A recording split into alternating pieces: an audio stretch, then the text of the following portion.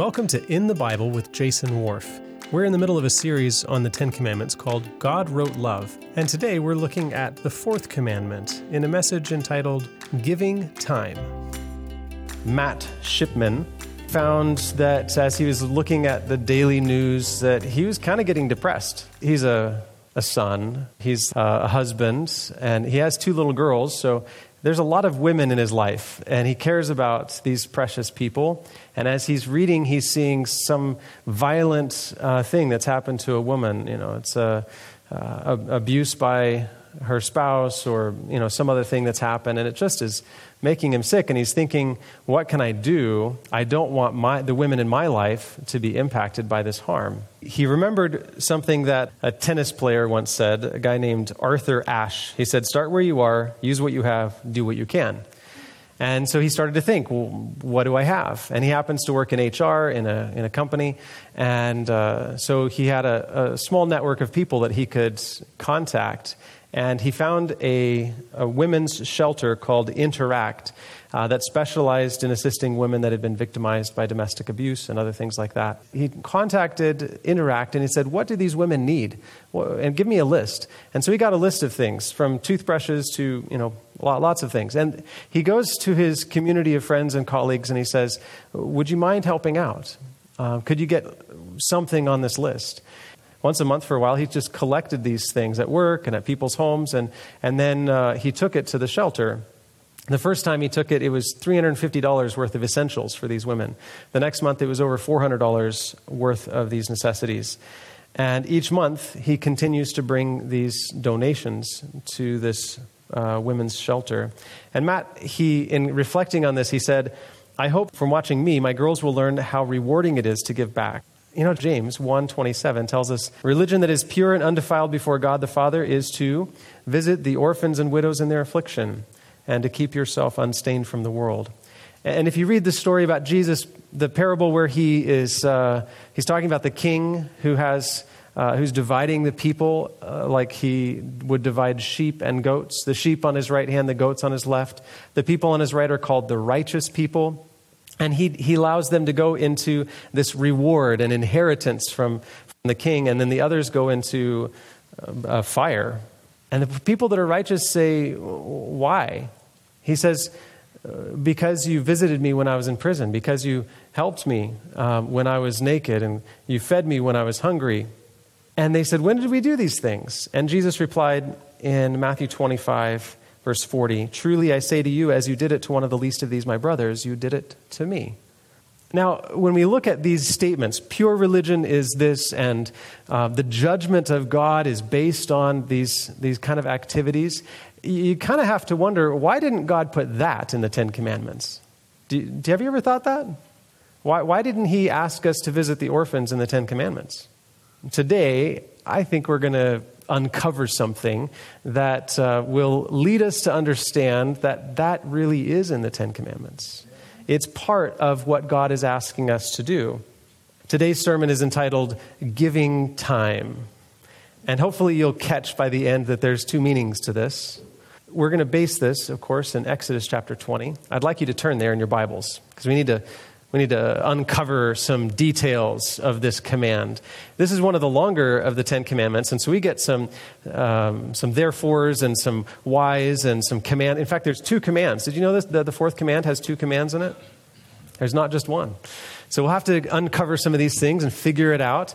But remember, in this series called God Wrote Love, we're not facing the fence or the hedge that God has given us to protect us from evil and examining every aspect of it. We want to understand it. But our bigger goal is to turn around and say, what does the law enable and protect and allow us to do? What does it mean to love God with all our hearts? What does it mean to love our neighbor as ourselves? That's where we're headed as we're looking at this law. So go ahead and turn there, Exodus chapter 20, starting in verse 8. "Remember the Sabbath day to keep it holy. 6 days you shall labor and do all your work, but the seventh day is the Sabbath of the Lord your God.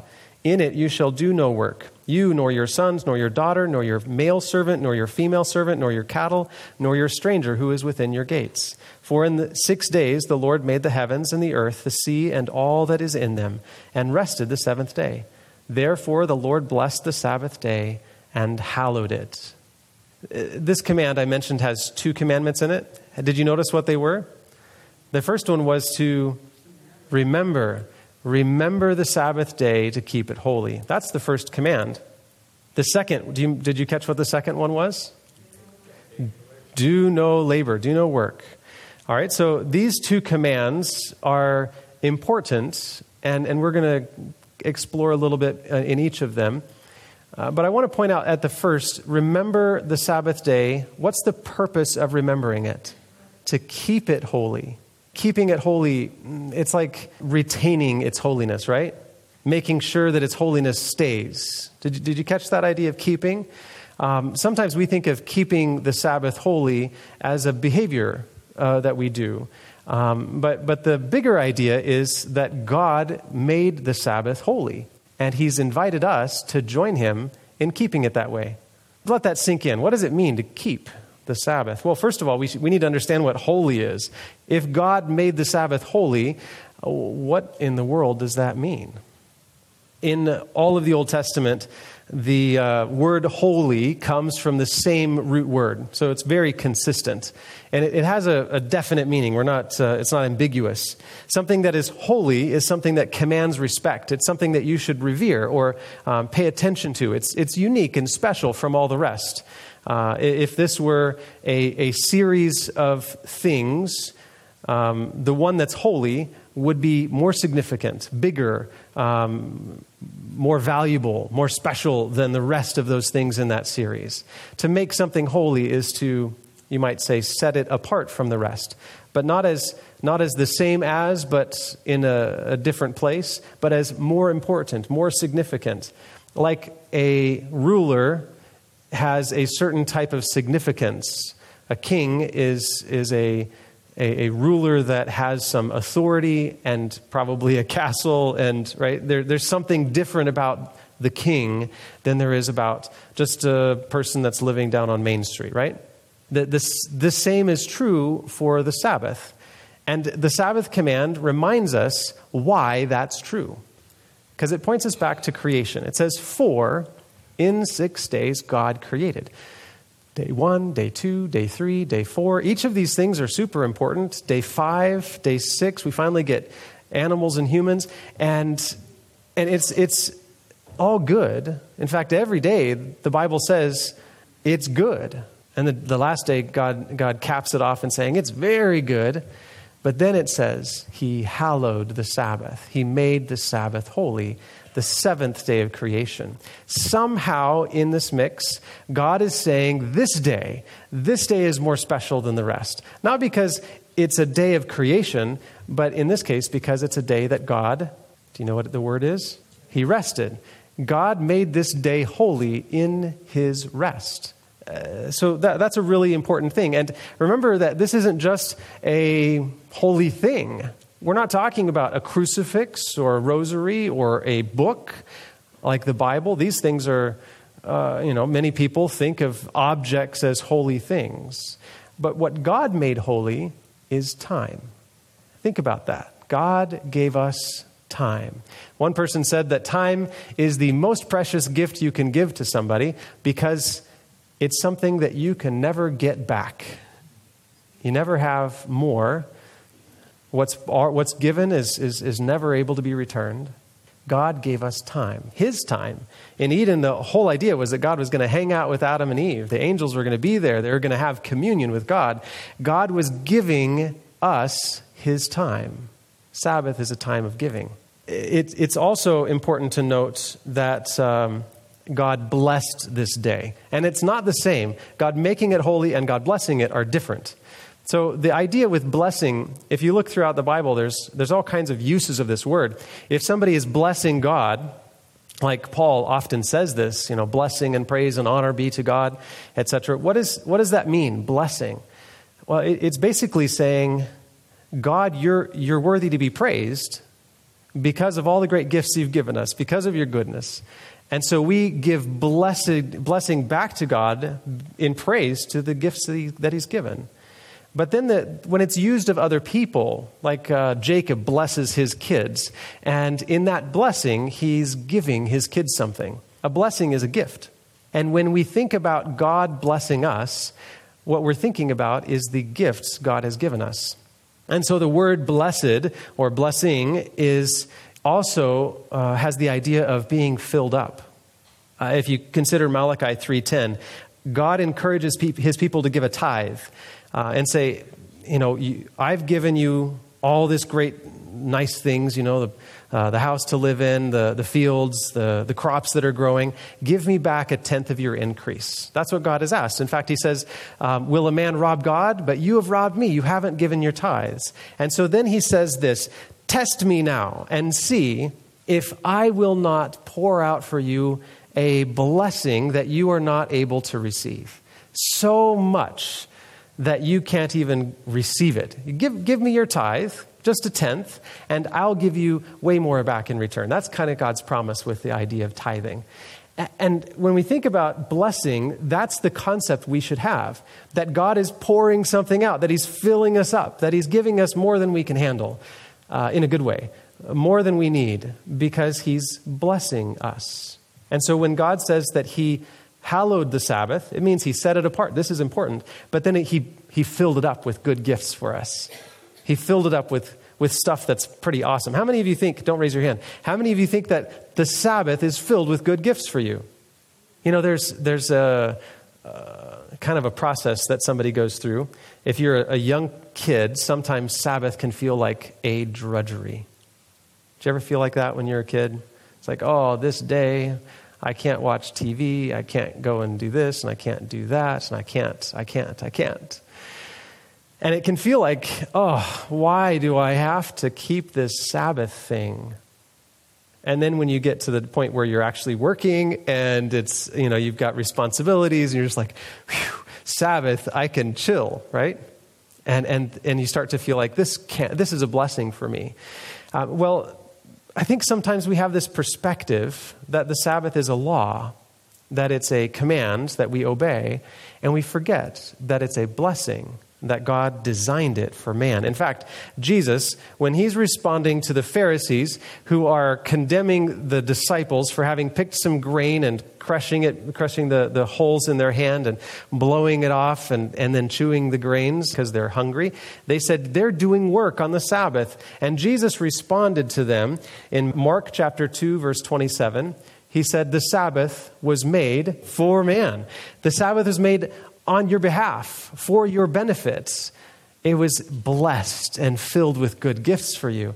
And it makes me think that maybe the Pharisees had lost the intention of the Sabbath in their great focus on the second of the two commands. The one, remember remember the Sabbath to keep it holy, to keep it as God designed it.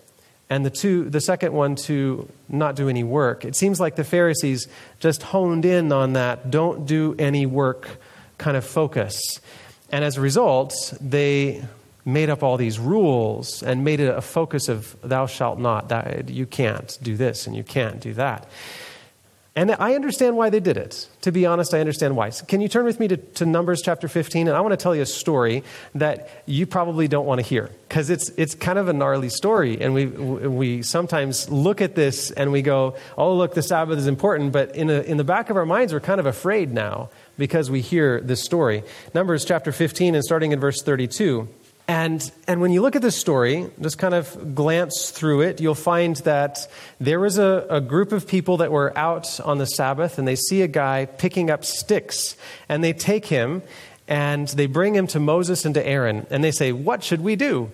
And Moses and Aaron go to God, and they say, God, what should we do? And God's response, it says, the man shall be put to death. All the congregation shall stone him with stones outside the camp. How many of you have picked up a stick on the Sabbath? Raise your hand, please. Come on, be honest. Be honest. Do you feel like you deserve to be stoned to death? This is a hard one, right? Can we stop here for just a moment and examine why this happened?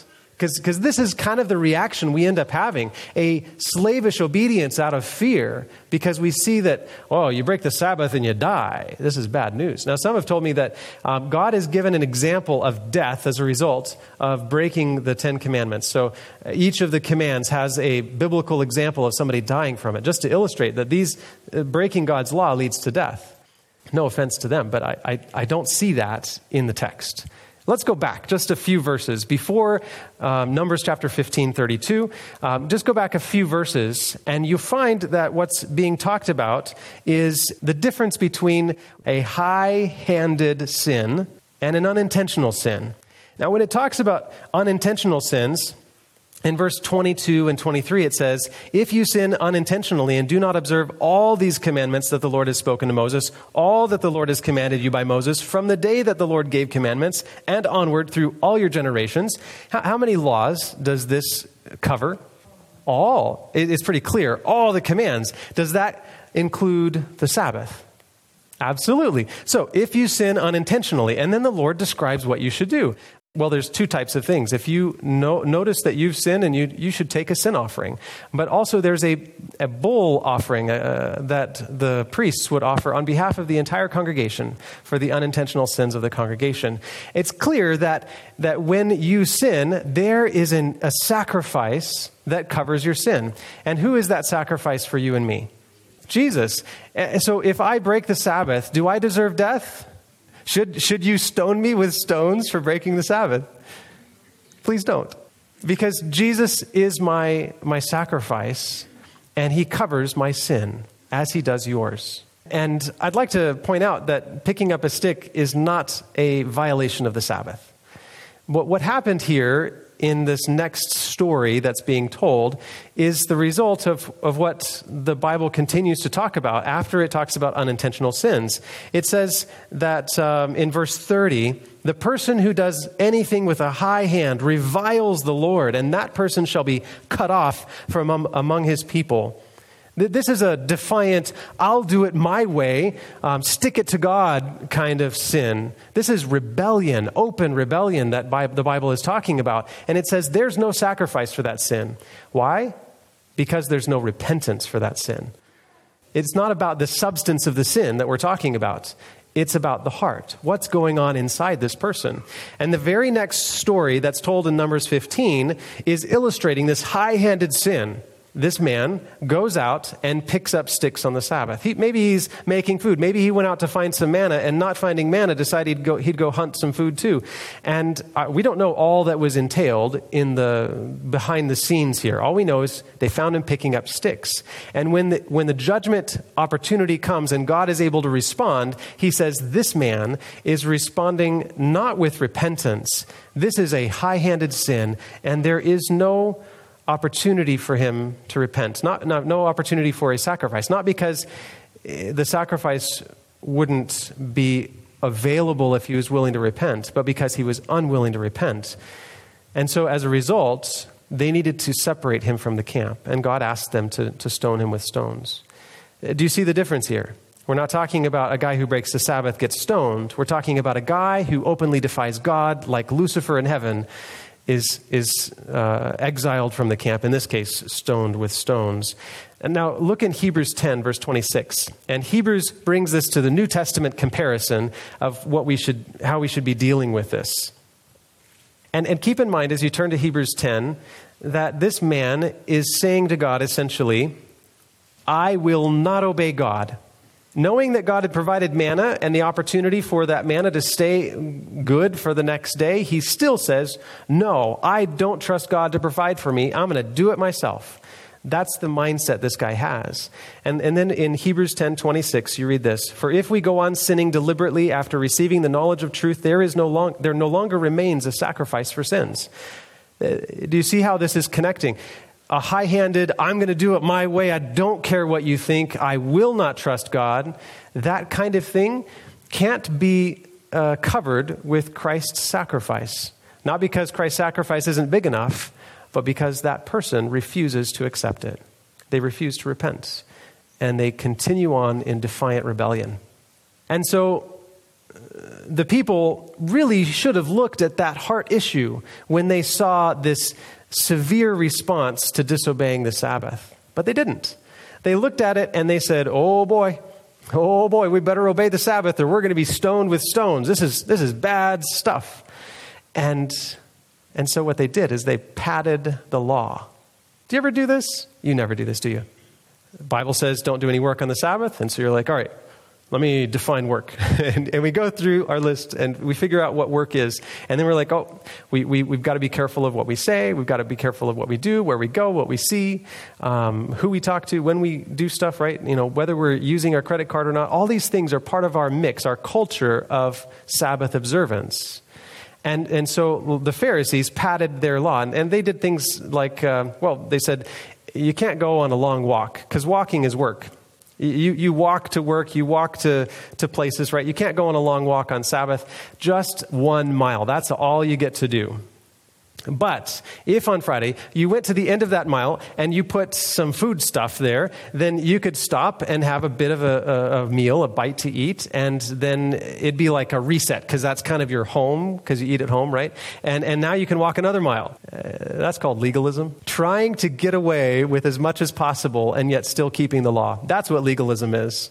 And it's interesting that all of their laws led them not to loving God with all their heart, with all their soul, and with all their strength. It led them to hate God. It's called slavish obedience. And it caused them to hate God's law. Now, David, he was the prophet, a prophet and a psalmist, and he said things that were amazing about the law. In Psalm 119, he says, I love your law. Do you love God's law? Some of you have some confident yeses, and others are like, let me think about that. It's something about this that God intends for us to love. God wants us to love the Sabbath because he says, I hallowed it. I made it holy. It's the biggest thing every week. And then he says, I blessed it. I filled it with all kinds of good things for you. I made it for you. And the intention is for us to love it. To be like, yes, so glad for that gift from God. And yet, what we often do is we pad it with our little fear-based slavish obedience so that we can prove to God that we kept the Sabbath and he shouldn't be mad at us and stone us to death. Jesus says the Sabbath was made for man. The first part of the command said, remember. Remember the Sabbath day to keep it holy. Remember that God made the Sabbath, that he set it apart from the rest of the week. Remember that God's the creator. Remember that God blessed it and he gave us a time for our benefit. And the benefits of the Sabbath are way too many to count. Think about them. Physical rest. There's a reason why we have a weekend. And it's not just because of the Christian church. It's because people burn out. And you know that productivity declines if we don't rest our workers on a regular basis. And so we have a weekend to try to get rest. And of course, a lot of us on weekends, we push harder trying to get home projects done, right? But God said, no, I want you to rest. I just want you to stop. I want you to not worry about stuff. I want you to let stuff fall through the cracks one day out of the week. I just want you to stop physically. That's a really valuable blessing that God has given us. But there's also this reminder of God's creative work. And remember, the 10 Commandments begin with, I am the Lord your God who brought you out of the land of Egypt. I am your Redeemer. And so the Sabbath is a weekly time for us to remember. Remember that God is our creator and that God is our Redeemer. And that this is, well, what is that phrase? He who began a good work in you will be faithful to complete it. That's the purpose of the Sabbath. Look to Jesus, the author and finisher of our faith. That's the whole idea in the spiritual realm. He gave us time for spiritual renewal, for discipleship, for growth. He gave us time for investing in our families. He gave us time for bonding with other children of God. He gave us time as well to be a generous gift to others. Imagine if you were given $1 million. Wouldn't that be nice? I mean, it'd be nice if you were given $1 million, but nicer if I were given $1 million, just to be honest. But if you're given $1 million and some generous person, maybe it's your sibling or parent or maybe just some nice friend or a random stranger, $1 million, generous gift. And the way that it was given is clearly a gift of generosity.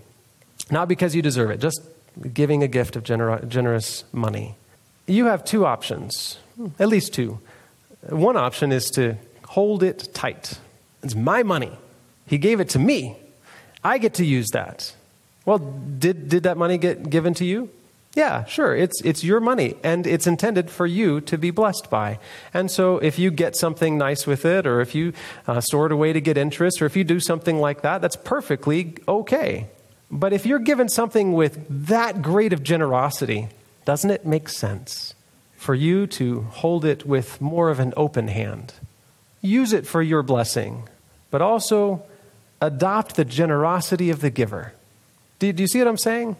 And there's something about the Sabbath, this great gift that's made holy and blessed by God, that he intended for us to hold with an open hand and to give away freely to others. So turn, as we close with this idea, turn to Isaiah 58. In Exodus 29 and 10, it says, "You have 6 days each week for your ordinary work, but the seventh day is the Sabbath, a day of rest dedicated to the Lord your God. And on that day, no one in your household may do any work." Did you notice that's the New Living Translation? Did you notice that it says no ordinary work? There's nothing wrong with taking a nap on Sabbath, completely not doing anything. There's nothing wrong with that. God has given us a gift, and when it's a needed thing, to take that time to physically rest is a good idea.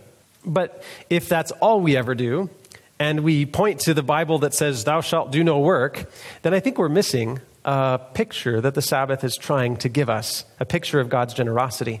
And Isaiah 58 describes what God intends when he talks about the kinds of work on the Sabbath.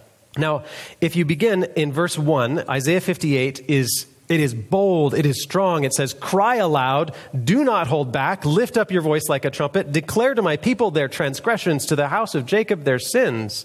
This is bold stuff, and what continues on is cut to the heart type of messages. What are their transgressions? They act all pious, and they go to the temple every day, and they study the scriptures, and they have all their theology right. They act like righteous people, Isaiah says. That people who would never turn from God's law. They fast regularly, they pray religiously, they tithe with dedication. But God says that all of that is simply pretending that they want to be near me. Wow. Why? Why is that the case? And then they ask God, "Why haven't you blessed us? Why haven't you filled us up with good things?" And God responds, "I'll tell you why. It's because you're fasting to please yourselves." Whoa. Yeah. Can you tell me, why do you keep the Sabbath? Don't shout it out right now, but just in your head. Why do you keep the Sabbath? Do you keep the Sabbath in order to please God, so that God will be happy with you? Because if you don't keep the Sabbath, he won't be happy with you? Is that why you keep the Sabbath? Do you keep the Sabbath because you want to receive something? Do you come to church so that you can be blessed? Is there a selfish component to your obedience in this category?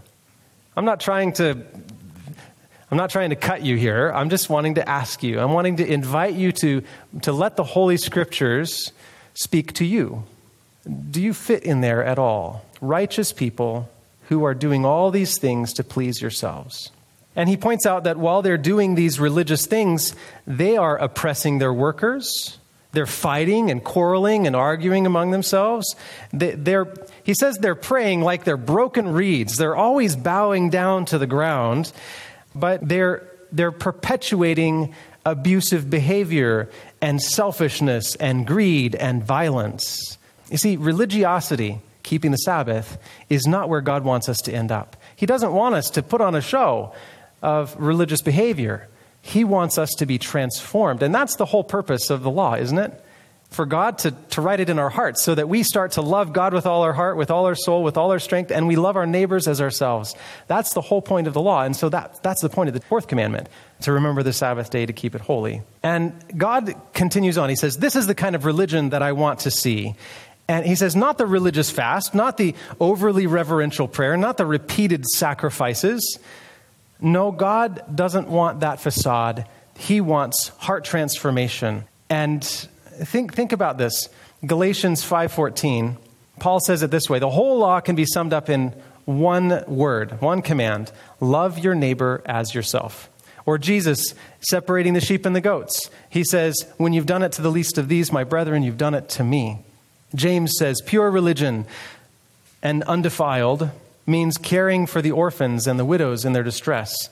God wants his law to transform our whole lives. And keep reading in verses 6 and 7 in Isaiah 58, and you'll find that what God is describing fills what Paul and James and Jesus said in the New Testament. Isaiah 58, 6 and 7. This is the kind of fasting that I want. Free those who are wrongly imprisoned. Lighten the burdens of those who work for you. Let the oppressed go free. Remove the chains that bind people. Share your food with the hungry. Give shelter to the homeless. Give clothes to those who need them. And don't hide yourself from relatives who need your help. Go to verse 10. Feed the hungry. Help those in trouble. Then your light will shine from the darkness, and your darkness around you will be as bright as the noon. The Lord will guide you continually, giving you water when you're dry and restoring your strength. You'll be like a well-watered garden, like ever-flowing as spring. Those are good promises. And they come from the law lived out. The law in real life, loving your neighbor as yourself. But then God, and it's God talking here in Isaiah 58, God jumps to the fourth command. And you've heard this. Isaiah 58:13 is kind of a thing that we use to demonstrate the value of the Sabbath. And in fact, we use it just like the Pharisees did. Because we say, what it says there, if you turn your foot from the Sabbath, from doing your own pleasure on my holy day, and call the Sabbath a delight, and the holy day of the Lord honorable, if you honor it not going your own ways or seeking your own pleasure or talking idly, then the Lord shall take delight in you. And that's what we do. We're like, oh, you better not talk like that because the Lord won't take delight in you if you do. And we focus our attention on those behaviors that we think will please God. But that's not what the Bible is talking about here. Do you know why it says not talking idly? Because just a minute ago, it said that they were gossiping and arguing and hurting each other with their words. And he says, call the Sabbath a delight, not a day for hurting each other.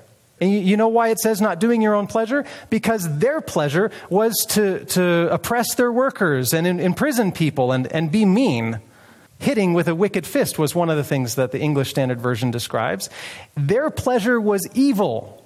And so God says, don't do your pleasure on my holy day, my special day, the day I filled with blessings. Instead, go out and bless people on my holy day.